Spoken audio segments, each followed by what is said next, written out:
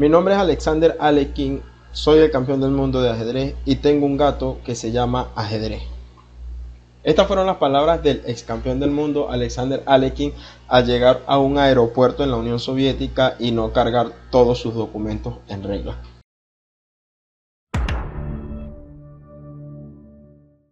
¿Qué tal amigos de Hi? Bienvenidos a una nueva entrega sobre ajedrez. Hoy vamos a hablar un poco sobre la grandeza de Alexander Alekhine.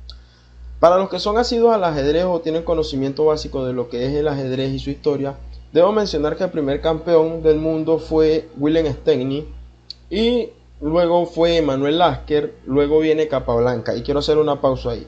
Capablanca es considerado el mayor genio de todo el ajedrez hasta el día de hoy, con ciertos matices que son comparables con casos como Mijail Tal, Kasparov, Fischer, Carlsen.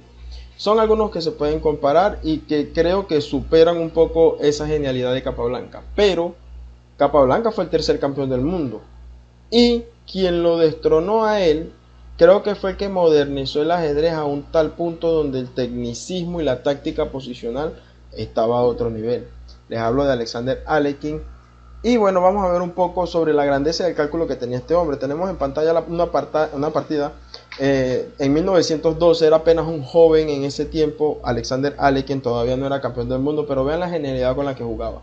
Con pieza blanca en San Petersburgo, en el torneo de invierno de San Petersburgo, se enfrentaba a Grigori Levinsky, que no tiene nada que ver con Levinsky, que fue el que Marshall inmortalizó con el sacrificio de dama. La partida comienza con D4 y vámonos directamente. Todo esto es teoría de una apertura normal, común y silvestre, señores. Aquí no hay nada del otro mundo, pero viene aquí Alekhine y juega caballo F3. Desarrollando pero también reforzando la idea posible de un avance en E5, o sea, porque está apoyando con el caballo y está apoyando con el peón. ¿Qué sigue aquí en esta partida? Pues tranquilamente se juega A6, lo que parece para restarle posición a la casilla B6, perdón. Bueno, continúa la partida de manera normal, señores. Yo quiero llegar hasta un punto estratégico de esta partida, señores, que es acá. Vamos a parar un poco acá. Que los peones, bueno, los peones blancos no es un secreto que siguen avanzando a fin de ya matar a aquel rey que no se ha enrocado. Eso es algo importante de resaltar. Pero es que la genialidad de esta partida continúa más adelante. Luego de ciertos cambios en F3, parece que no hay mucho que pedirle a la posición. Pero un momento, porque la partida se torna violenta de un momento a otro justo aquí. Cuando el negro juega dama B6, obviamente este peón en B3, justamente en esta posición atacado por la dama y defendido por nadie, se conoce como el peón envenenado. Tienden a abrirse muchas líneas y variantes que terminan por completo desbaratando al bando que toma ese peón. Así que bueno, parece que a Alekhine no le interesa y juega dama E2, lo que es una jugada brillante. Y ustedes van a ver por qué, desprotegiendo el peón, pero además dejando un ataque libre sobre la torre, que no puede venir a B1 porque entonces quedaría indefenso el caballo y bueno, se pierde pieza. Es algo que se nota simplemente. Es decir, en este momento esa jugada podría ser mala porque viene dama por B2 y luego de dama por B2 se queda atacada la torre, se queda atacado el caballo y no se pueden defender las dos cosas. Pero vean es que esto es único. El negro entra en la variante de tomar el peón envenenado y sencillamente Alekhine no hace ni caso a ese peón. Y mucho menos a la defensa de la torre, que como ustedes podrán notar se está amenazando dama por A1, jaque, si el rey viene a F2 o a D2, va a caer la otra torre. O sea, ustedes ven la magnitud del sacrificio que se está haciendo acá, es fenomenal.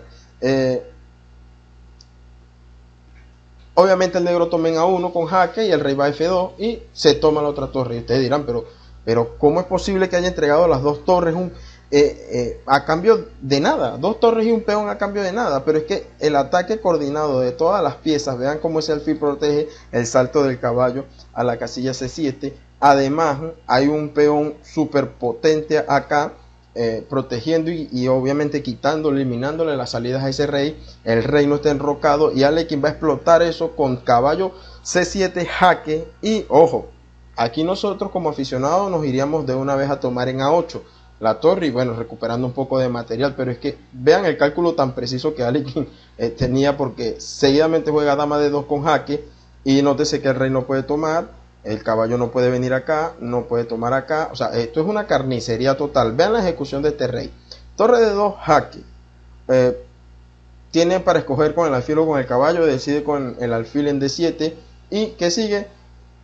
Sencillamente por D7. Y nótese que este rey está encerrado. No hay nada que hacer allí. Hay que tomar medidas drásticas. Entonces hace la mejor jugada aquí el negro, que pienso que bueno, tiene bastante nivel al jugar directamente E5. ¿Con qué intención? Ya que estas casillas están privadas por el peón, que a su vez está defendido por la dama, pues obviamente cuando cuando el blanco salte con el caballo acá, pues sencillamente va a tener esta casilla para escapar y la diagonal estará cerrada para que el alfil no esté dando jaque. Entonces el remate es básicamente sencillo. Caballo E6 jaque. Nótese que no puede venir acá porque este jaque del alfil en E5 es poco menos que mate. Y el peón que tanto se va protegido en la posición, corona en dama, poco menos que única al tomar con la torre.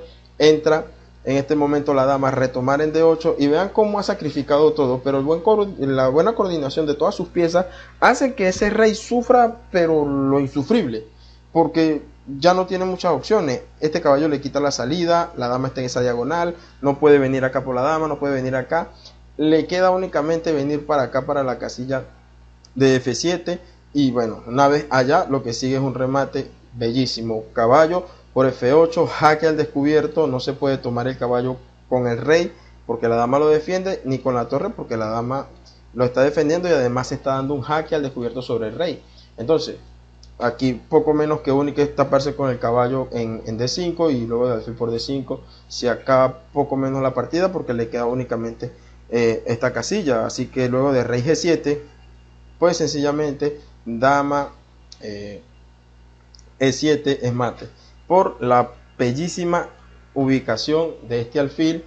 Vean cómo esta posición es para tomarle una foto. Y además el doble sacrificio de torre es una herramienta que Alekhine ejecutó varias veces en su carrera. Y además de eso, nótese algo, donde quedó esa dama por allá desprotegida.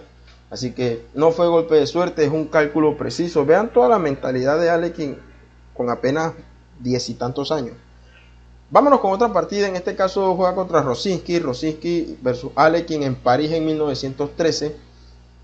Alekhine con piezas negras. La partida va tomando un vuelo normal, como lo que parece una defensa italiana, bastante lenta. Y luego de dama B3, pues las blancas quieren aprovechar de hacer una presión sobre el punto B7 y además un doble ataque sobre F7.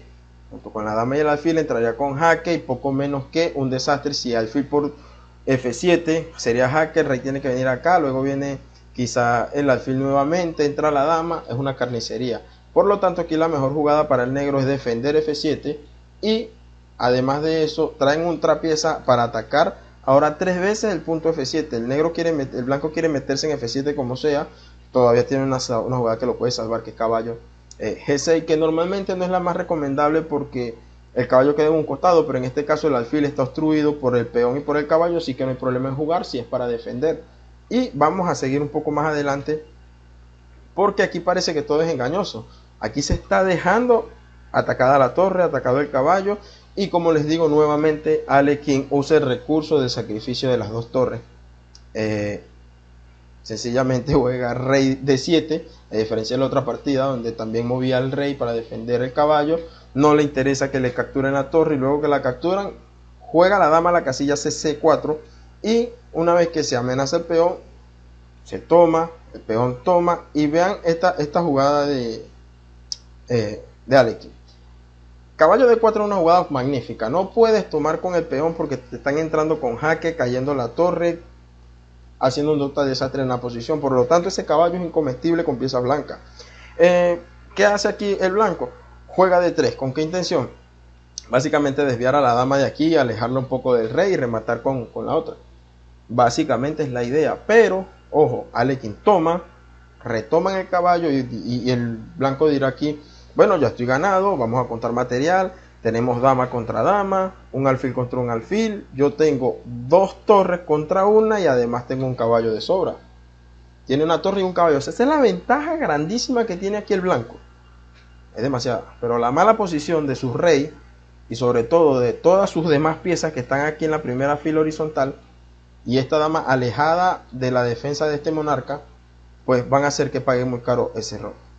Alekhine juega alfil E7, entregando la otra torre. Ya no hay nada que hacer, te la comes porque te estoy atacando y no tiene ningún sentido jugar dama B7. Así que bueno, aquí Rosinski juega dama por H8 y bueno, sencillamente se termina encerrando por acá en estas diagonales, en estas casillas, perdón, alejado del rey totalmente, y viene el remate de Alekhine con alfil H4 jaque mate. Nótese que el alfil está dando el jaque, la casilla D1 está privada por la dama, al igual que la casilla F1, también el rey no puede ir allá, y obviamente la casilla E2 privada por la dama. Sencillamente algo que demuestra mucho la profundidad y cálculo que Alekhine tenía. De hecho, Alekhine fue el primer campeón del mundo en que nadie le quitó el título. Murió en posesión del título. Es el único que ha muerto en posesión del título. Luego tenemos a Fischer, que se retiró con el título y nadie se lo quitó tampoco. Tenemos a Carlsen, que renunció a defender el título y nadie se lo quitó tampoco. Así que son pocos los genios que pueden gozar de un cálculo tan preciso como este. Y sin duda Alekhine, para mí y para muchos de los que siguen el ajedrez, están conscientes de que es uno de los más grandes de la historia.